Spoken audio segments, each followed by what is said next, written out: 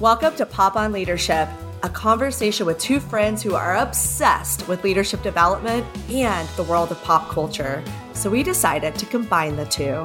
I'm Kara Kirby. And I'm Virginia Martinez. We work with organizations all over the world to inspire and implement people-first practices. We're here to talk about navigating the workplace, and we do it through the lens of great television. Our first two seasons are dedicated to Ted Lasso. Join us as we unpack the leadership lessons in each episode. Let's get into it. Okay, welcome back, everybody. We are in season 2, episode 3, and this is called Doing the Rightest Thing. By the way, I have a really funny story on this. I was like listening to this podcast one time, and I always do these like quotes on Instagram, and it was like during the pandemic, and I made this quote that was like, always just do the next right thing whenever you don't know what's going on, because I thought that resonated so much with leaders, because nobody had any idea like what the hell to do, how to talk to their team, how to show up in that whole crazy situation. And then I was watching the second Frozen movie and realized that I was quoting the second Frozen movie, which was fine. I just didn't realize it. They have like a whole song around it. And I was like, Inspiration, our organizational development and leadership development inspiration comes from all over. And I was like, cool, real inspirational there, KK. Well, it was. And this is why it's called Pop on Leadership. I know. Okay. So anyways, doing the righteous thing. So we have a couple of things that are going on here. So Jamie's back in in episode 2, we see him run back onto the field. So we know that there's going to be some conflict and tension there about how Jamie's going to show up, like how the team is going to react, etc. So, so we see Jamie try to come back and assimilate onto the team in this very weird situation. There's also a very big theme here where Sam figures out that Dubai Air is a subsidiary of a company that is destroying Nigeria. So we see the team, like, you know, they have a really big decision in front of them of like how they're going to handle the situation. So we'll unpack a little bit about what happens there. And then also, so we see Ted do one of his tactics, which is very odd, to motivating the team, where he turns into Dr. Jekyll and Mr. Hyde. He's got a weird little thing going on there with Led Tasso, and then just more on Jamie. There's a lot of Jamie Tartt in this episode. Yeah. So let's go ahead and get into it. So one of the first things that happens in this episode is that we see Jamie apologize to the team. Mm-hmm. So Jamie has been an asshole. He was a complete asshole season 1. He just can't help himself.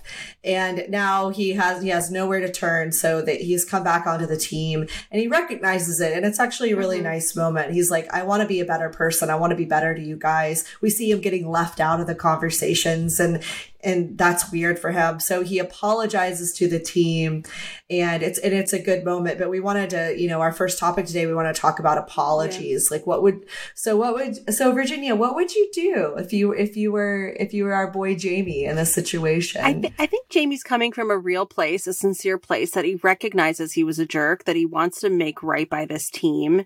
I think he was surprised that when he was like, and his apology, here's my kind of takeaway, was a bit superficial. Was like, I get it that I was a jerk.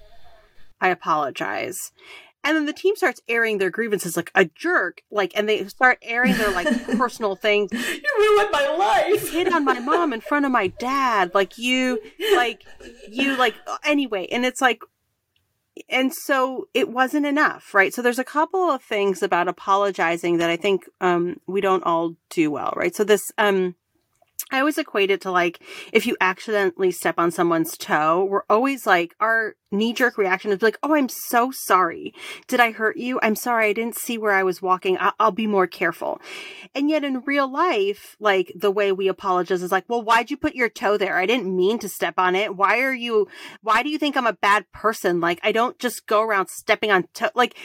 We don't, it's the most bizarre thing. And so I remind people that sort of gut reaction you have when you accidentally step on someone's toe is like kind of like the framework that you need to apologize in real life. And it's like, apologize, acknowledge what you did, take accountability for the fact that the other person is hurt in some way, shape, or form, and ensure them that you're not going to do it again, and explain how and why you're not going to do it again. Now, then it's up to you to like behave differently, to actually like uphold the things that you said you were going to do differently. And here's the other thing about an apology. We always assume the other person has to accept it. And then we get really hurt when they don't accept it. Like what was happening in the locker room. Like, it is your responsibility to take accountability and apologize, but it is not their responsibility to accept it. And that's hard. People don't like that because then they double down like, you know what? I was right. I should have stepped on your toe. You're that type of person that would do that if you stepped on my toe. Yeah, exactly. So I think a good apology, this was sort of not, it was a very superficial apology. He was trying though. He was totally trying. Yeah, I think he was. I think he was. I just don't think I think it was coming from a good place. I just don't think he realized why it was falling flat. Yeah, definitely. Poor Jamie. But then he tries to he has this idea that maybe he'll just win them over by buying them all PlayStation 5s. And Ted's like, I don't know if you could just buy them. And he's like, why not?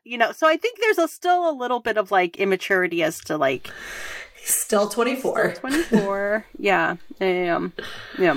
What would make a good apology in your mind? Have you ever been in a position where you've had to eat crow a little bit and really own up to stuff? Oh my God, every other day of my life. But I doubt it. I make a lot of mistakes. But no, I think that I've been on both ends of that, right? I've had people do really messed up things to me before, and I think that it just comes with someone being really earnest, right? Of I wasn't seeing things correctly. I've had to go on an apology tour like Jamie before. I used to walk into situations like a bull in a china shop. That whole idea of people don't care about what you have to say until they realize how much you care about them. That was something I didn't learn early enough in life. I was a know-it-all, and I would just storm into places. And I also always looked like I was 19 years old, early on in my career. So people never would take me seriously. So it was the combination, and I always have a buffer zone, of 2 months. And then people are oh, okay. She has good intentions. She's not 19. Maybe we should all just get along here. But I don't know. I think that if you just walk into a situation with earnest, and you're just this is how I saw this, and this is how I was showing up, and I understand that it wasn't the right way. And most people are kind-hearted enough to accept it. Yeah. And I'm on the other fence of that with you. I think Jamie he's doing okay. I think the team's going to come around to him. I think he's doing all right. But I do think there's no, I agree. I think he's doing his best with the tools and he has, right? But I also think that people often apologize because if you're upset with me, I don't like the fact that you don't like me. And so I'm going to apologize so that you like me again, versus apologizing not because whether you like me or not is the ultimate goal, but I want you to know that I recognize how I hurt you and how it was wrong, and that I acknowledge that you're hurt. And so that takes a different level of empathy to say, I know I hurt your feelings. Imagine it was I gotta apologize. I can only imagine how rude and embarrassing it was when I hit on your mother in front of your father. And I know that probably didn't make you feel good to be associated with me, even though you want to have a lot of pride on this team, and I ruined that for you. I'm sorry. And moving forward, I'm not that's a very different, I'm not apologizing just so that you like me again because I don't like the way I feel. It's not about how I feel. It's about making you feel better. And I think people don't apologize that way. Okay, fair enough. I'm back on your train. I still think he's trying. I do think we see him shifting, but it is coming. No, I'm with you. He doesn't really understand how he's at fault, right? He's just saying, like, I am universally sorry for everything that I did. Please like me again. I totally see that. But I also do feel like there's a piece of Jamie that is seeing that the way he was acting before wasn't the best. Oh, absolutely. To quote my friend Virginia, two things can be true. Yeah, well, I don't know who said that, but they're a genius. Yeah, no, I do. Yeah, I do think he's trying his best, but it's not great. It's not enough. Definitely. Okay, so the next thing that happens in this episode is that Keely gets Sam this big gig with Dubai Air, and he has this really lovely picture taken of him, and he sends it to his dad, and his dad says, like, do you understand, like, why this is complicated, like all the bad things that are behind this? And Sam didn't know.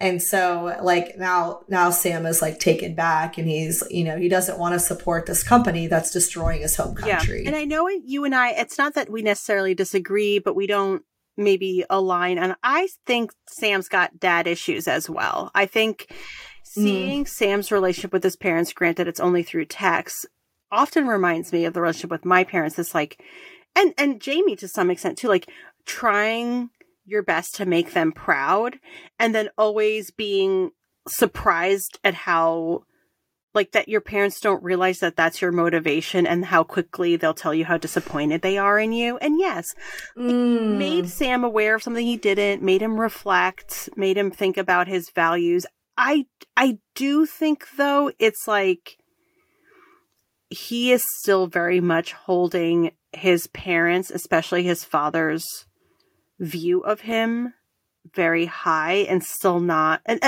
anyway, I think he got to the place where, like, well, what does this mean for me? Am I just doing... I don't think he just did it. So what ends up happening is that ultimately, like, not only does Sam ask to be pulled out from the Dubai Air ad and, like, this ad that was going to go around, but also wants to, like, use black tape to cover up the Dubai Air name on his jersey. And that's a big thing. That's a form of protest. And Dubai Air is one of the biggest sponsors for their team. I don't know. I really truly want to say, like, Sam got there in, like, reflection as to, like, what's the right thing to do and what does Sam want to do. I don't think it's fully separated from, like, what's going to make my dad proud. Yeah. And maybe it would have been different if his dad would have been like, just like kinder in the situation of like, I'm proud of you for achieving something, but also I need to give you some information about the situation. Yeah. Right. Like, I think Sam has a lot of pride in his country. And I just think Sam's like the best person ever. And I think if he would have known ahead of time, he would have made that decision on his own. Yeah, right? I agree. He would have never done that ad. But it was harsh. It was harsh. His dad's response was very harsh. But I also think he was just kind of being like a matter of fact of like, did you know all these fucked up things are happening? And so when it's also interesting too, because when he like tapes over it and then Isaac asks him what he's doing and then tells him like, well, Dubai Air is a subsidiary of this company that's basically destroying the environment in Nigeria and leaving all these people without homes, et cetera, et cetera. Isaac then tapes over. And so Sam looks around and like the rest of the locker room is a little concerned because this again is a big sponsor. This is a form of protest. And Sam says, look, I get it. I don't expect anyone else to do this. This is really important for me, but I hope you understand why the Nigerians on the team are choosing to do this. And who was the first non-Nigerian player to come in? It was Jamie. So chills. Talking about apologies, right? Like actions speak louder than words. And he's like, what? Well, he's like, what are you doing? He's like, we're teammates, right? We all have to wear the same kit. And saying like, we got you. This is in solidarity. Then you find out they all come out. They all did it. And I think if Jamie hadn't done that, I don't know if the other players would have. Like, And at the end, like when they at the end of the game, he talks about how courageous Sam was. So I think there's like, that's where actions speak louder than words. Like Jamie could have apologized in front of that locker room till he was blue in the face, but until he started acting like a team player. Because this whole theme happens throughout the episode. And in the middle of this, we get because I'm going to go back to this because I think that there's an interesting juxtaposition here of two themes that are going on. So in the middle of this display of solidarity with Sam and seeing Jamie support him, we also see Ted bring out his alter ego, which is Led Tasso. So before, yes, in between the finding out that Dubai Air is helping destroy the Nigerian like landscape, and before Jamie stands up in solidarity, in between there we meet Led Tasso, Ted Lasso's alter ego. Which is the most annoying, aggressive Midwesterner coach you could possibly ever imagine, which I'm sure he saw these actual characters, and it's like how he came up with this crazy thing. It was, and he has a scene where he's like, "Get out there, touch your toes, those are your feet fingers." Yeah, he's like, "Listen up, turd birds." You're like, what? And the team is like so confused. He's like, they're like, touch someone else's feet. He's like, yeah. And then he's like, just like, what are you trying to make that ball your girlfriend? And he's like nonsense. Like he's talking nonsense. Like he's obviously angry, but he's also making zero sense. And so the team's like, what is happening? And he's like, run 10 laps. You know what? No, run 1,000. Like he's saying things that are like completely nonsensical. He's growling and mumbling. Like it's hilarious.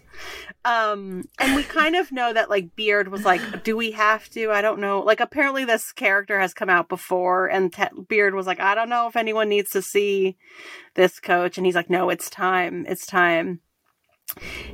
And then so after Ted is acting ridiculous, Dr. Sharon is on the field and she looks at him. She goes, interesting. You're pretending to be an asshole, so they make you the common enemy instead of Jamie.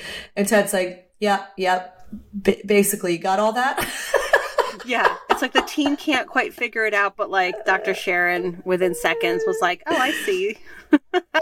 I wonder if anyone has ever actually done that in the workplace, like intentionally tried to be the asshole boss, like just so that the team would bond together. I mean, asshole bosses do make teams bond together, like none other. Not in a productive way, but like you want to get a team to be gelling and talk to each other, just be incompetent. Like, right. Well, it'll happen. So I don't think people intentionally choose to be incompetent and mean. They often don't really. No. I agree with you. However, I also agree that the quickest way to make friends at work is to have a common enemy. I had a boss before. He wasn't around very long, but like this girl that was on my team, we didn't really know each other, and I was like, everything he says is wrong, right? She was like, thank you. Yes. Yeah. I was like, what is going on here? For sure. Yeah. And it's okay. And I know that in season 1, we talked about like, how gossip and all that stuff is destruction and negative energy. But like, let me tell you, when you are in a dark spot, sometimes, misery loves company. And like, it's sometimes the only thing that feels like keeps you sane when you're like, oh, okay, you see this too, right? You see that this person's incompetent, and you see that this person's like mean, and you see that and like, honestly, everyone listening, please reflect on who are your best friends at work and ask yourself, do you have a common enemy or two? Oh, bad bosses. They teach you so many lessons and they make you so many friends. And you try to be zen about it, right? Like, especially if you do our kind of work, you're like, well, that person just doesn't know, right? Like, it's not their fault that they're incompetent. Bless their hearts. But then, like, there's just part of you that's just like, stop being an idiot. Like, go read a book. Yeah. Who hired you? Yeah. Well, maybe they were hired kind of like on Nate's story. Maybe they had a power trip. That happens often. Anyway, we're conflating all of our thoughts. Okay. I know. Okay, I got it. Okay, I'm not going to nerd out too much on this, but I heard this term recently that I think is really interesting, and it's called the IKEA effect. So it's this thing that happens psychologically that if you so IKEA furniture we know is like not the most quality furniture, but there's something that happens where if you build that piece of furniture, you get attached to it. Like, I'm not even kidding you. I have drawers in my son's room that I built like 15 years ago, and I'll never get rid of it. Like, it's like a real thing. But so it explains what happens whenever a leader hires somebody and they think that they're developing and they can't see the red flags in that person because they think that they built it. Oh, absolutely. So anyways, upgrade, get yourself some like room and board furniture. One of the reasons why people don't fire bad bosses is because they're too attached to them. Yeah, I have heard of the IKEA effect. I too have a ton of IKEA furniture that is like, I'm like, well, we could repurpose. Let's move it to a next room because like, and it's because you built it. And what's interesting about IKEA is like they could sell the furniture fully built, or like, I mean, they now offer like ways that people can come and build it for you, but they also recognize that as well, as that people are more likely to keep it longer. Right. And so from a sustainability perspective, like also, anyway, I think it's really interesting. I also see the IKEA effect of like, you're more likely to keep something you built in the line of work that I do around innovation and design thinking. Like, we talk a lot about co-design and how important it is to bring people into, co-design. And when bosses and executives hear this, they're like, we can't just fulfill everyone's ideas. I'm like, that's not what the point is. Oh God. And every time. Every time. Like, well, what if someone I heard this once, like, what if someone says like, oh, we need to open an office on Mars? How are we going to make them happy? I'm like, okay, like, first of all, like, fine. But what we would tell people is like, it's okay if someone has a wild idea, like, let's open an office on Mars. Because then we'd ask, well, what is it about Mars? Or what would it be about that office? And then you find out what it is about that idea. And you're like, cool. Now, how could we recreate that on planet Earth, right? Like, you can always right size a wild idea to be super creative and within your means. But it's really hard to push your team to have wild ideas if you're always constraining them. So, okay, here's the way how we wrap that up, this idea up. The IKEA effect, you have to watch out for it because it makes it so that you can have blind spots of people that you're developing, the things that you're developing, right? It's like how you get married to things. But also, it's a very powerful, influential tool to use whenever you're creating innovation or you're doing change management, that if you don't allow people to be part of building that IKEA dresser, they're not going to be attached to it. Exactly. Yes. Boom. And what were we talking about before IKEA? We were talking about Led Tasso. Led Tasso. Yeah, which was hilarious. It was like comedic, and it was just so perfect, and it was wonderful comedic acting on Jason Sudeikis' part. Yeah. So Led Tasso. So Ted created this character to try to bond the team, and Dr. Sharon asked him, has it ever worked? And so him and Coach Beard have this whole thing with like, well, maybe that one time, but like the conclusion is no, it never actually really worked. But then we see the team go through something, which is making a tough decision, all standing together and being a team in that event of everyone gaining trust with one another is what brings them together as a team. So it's like the superficial juxtaposition with the real heartfelt situation that actually brings a team together. It was he thought that like by it actually ended up being Dubai Air ended up being the common enemy. There you go. That's oh my, look at that. Yeah. I actually don't know if that's entirely true, but we'll go with it. But we also know at the end of this episode, their tie streak is broken and they lost. But we find out that they're celebrating. I mean, there's something like comparing season 1 to season 2, the team is really gelled. And the fact that they're like celebrating even though they're lost, they're just like, because they were happy to break the status quo. They're like, yeah, like at least we didn't tie. It's a change. It's something different. Like, I think they were really craving it. And I wonder, I don't know that there was really no reference to this in the show, but I do wonder if all of a sudden Ted kind of feels better about his decision to shake things up, because like he couldn't just coast that status quo, and even like a loss had these guys celebrating just because they themselves felt they were in a rut. Yep, they were moving forward. Oh, I know you also want to talk about boundaries. Oh yeah, I forgot there was. Okay, yeah, that's how we're gonna finish up this episode. So Jamie Tartt has come back onto the scene, and he's like trying to kind of weasel his way back into Keely, because she's probably the only person he's ever had an authentic friendship with. And so he's like following her around, and he's stalking her, and he's like trying to talk to her. And so Keely, in her evolution of a human, goes up to Jamie and says, "Jamie, come with me." And she grabs him by the hand, and she walks him down the hall, and then she walks him into Dr. Sharon's office, and it's such an awesome moment, because she's like, this is not my job. My job is not to listen to you complain. My job is not to be your therapist. Here is an actual therapist. And it's just, I mean, we just need that lesson time and time again in our life, because they'll try to treat you. I mean, whether it's your parents or your friends, if you're not cognizant of it, they will try to treat you as a therapist when they actually need to be at an actual therapist. Yeah. And then like the answers are within Jamie, right? Like, I mean, it's important to go to your friends for advice. It's important to like vent to friends. I mean, friends are amazing. Like they yes, for sure. But there are moments like, and with Jamie's thing, it's a much bigger thing where he, for the longest time, made decisions based on his relationship with his father, kind of lost track of what he really wanted. He's having a bit of an identity crisis because anyway, and there's deeper things he needs to do.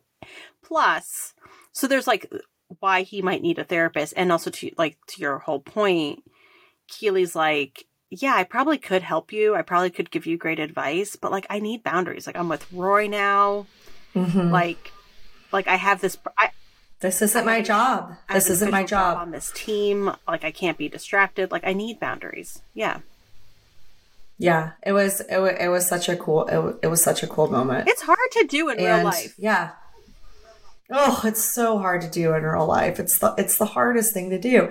But you know, I don't think a lot of people realize that advice doesn't matter. Like you can never tell somebody something to do in their life and that makes a real behavior change. Like people have to dig and they have to figure that stuff out for themselves. If you just keep a constant flow of people complaining and telling you over and over again these cycles that they're in, and they don't actually do anything about it, you're not really even helping them by giving them advice because they're not listening to it. Yeah. You're just letting that cycle continue. I mean, I've been in those situations where my kind of first boundary is actually to stop giving advice, right? And then also bracing myself for being on the receiving end of like the same stories and complaints and issues. And it's hard, right? Because we want to help problem solve. And this isn't just like, oh, well, maybe they just need to vent and I need to be a listening ear and that's my role. But it's actually, they're stuck in a pattern. Yeah. And I've been there too, FYI. Like this isn't us being high and mighty. I have been that person before that has been stuck in a pattern, like wanting to complain 24/7, or I don't know, like go into the highs and lows of life. Yeah. And you need it. Everybody needs it to be like, hey, you actually need to go take care of yourself and go actually talk to somebody right now, and not just do this to your friends 24/7 or your parents or brothers and sisters. Totally. And I know, yes, and I've been in that position as well. And for me, it's like I wanted to feel like validated that the pain I was feeling or the frustration was valid. But then I had to ask myself, like, it is valid. Like, why am I seeking out? Like, if I feel it, it's valid. You know what I mean? So that was really hard. But I think then keeping that in mind too, and I don't know if this is right, but knowing that like, okay, that's what it was for me when I like couldn't get out of my loops. I just sort of like validated. I'm like, yeah, that sounds frustrating. Yeah, I could see why you're upset. But my first boundary is like no advice because I'm tired. I also don't want to be. I also don't want. And then the second form of boundary is like I'd love to change the subject, and that's hard when it's a family member or a friend. Yeah, but there's this saying, which all my sayings come from like tweets and Instagram posts, but like, and I wish if someone knows who said this originally, please like let us know in the comments or what have you. But the people who get most upset about your boundaries are the ones that benefited from you not having any. And you kind of have to remind yourself of that too, because it's hard when you set up a boundary and then you feel guilty that people are upset. It's like they actually benefited from the fact that you didn't have any. And that's not right. So you're just kind of breaking that cycle. Yeah. And sometimes you're going to lose people in your life, which is also really hard, especially if you're a people pleaser. Yeah. And I think in this case with Jamie, like he's not upset with Keely, right? Like I don't think he was like taking advantage. He just didn't know any better. Yeah, he's just 24. He's just a silly little 24-year-old. And I think he's just now realizing, like, when I think about talking, like, I think I don't know if he says this is in the first or second or third episode, but he says to her at some point, like, when he was stalking her at the coffee shop and stuff, like, when I think about talking, I think about you. Like, it's just, in terms of experience, like, the only person he's ever had a relationship like that with. So it makes sense to go back to that. But he wasn't upset with her when she said no. Like, I think he was appreciative. Yeah. And it was such a sweet moment, you know, with Dr. Sharon when he was like, wait, so I just sit here and I can tell you everything that's on my mind? She was like, yeah. It was like, okay, cool. Because it was like, thanks, Keely, for introducing me to this option, you know? Yeah. Wrapping us up with clear as kind. Clarity is kindness. Clear as kind. All right. Well, that concludes Season 2, Episode 3. We, again, are so happy that you're listening and enjoying it. And as always, leave us some reviews, rate us, tell your friends, and until next time, thank you. Bye, everybody.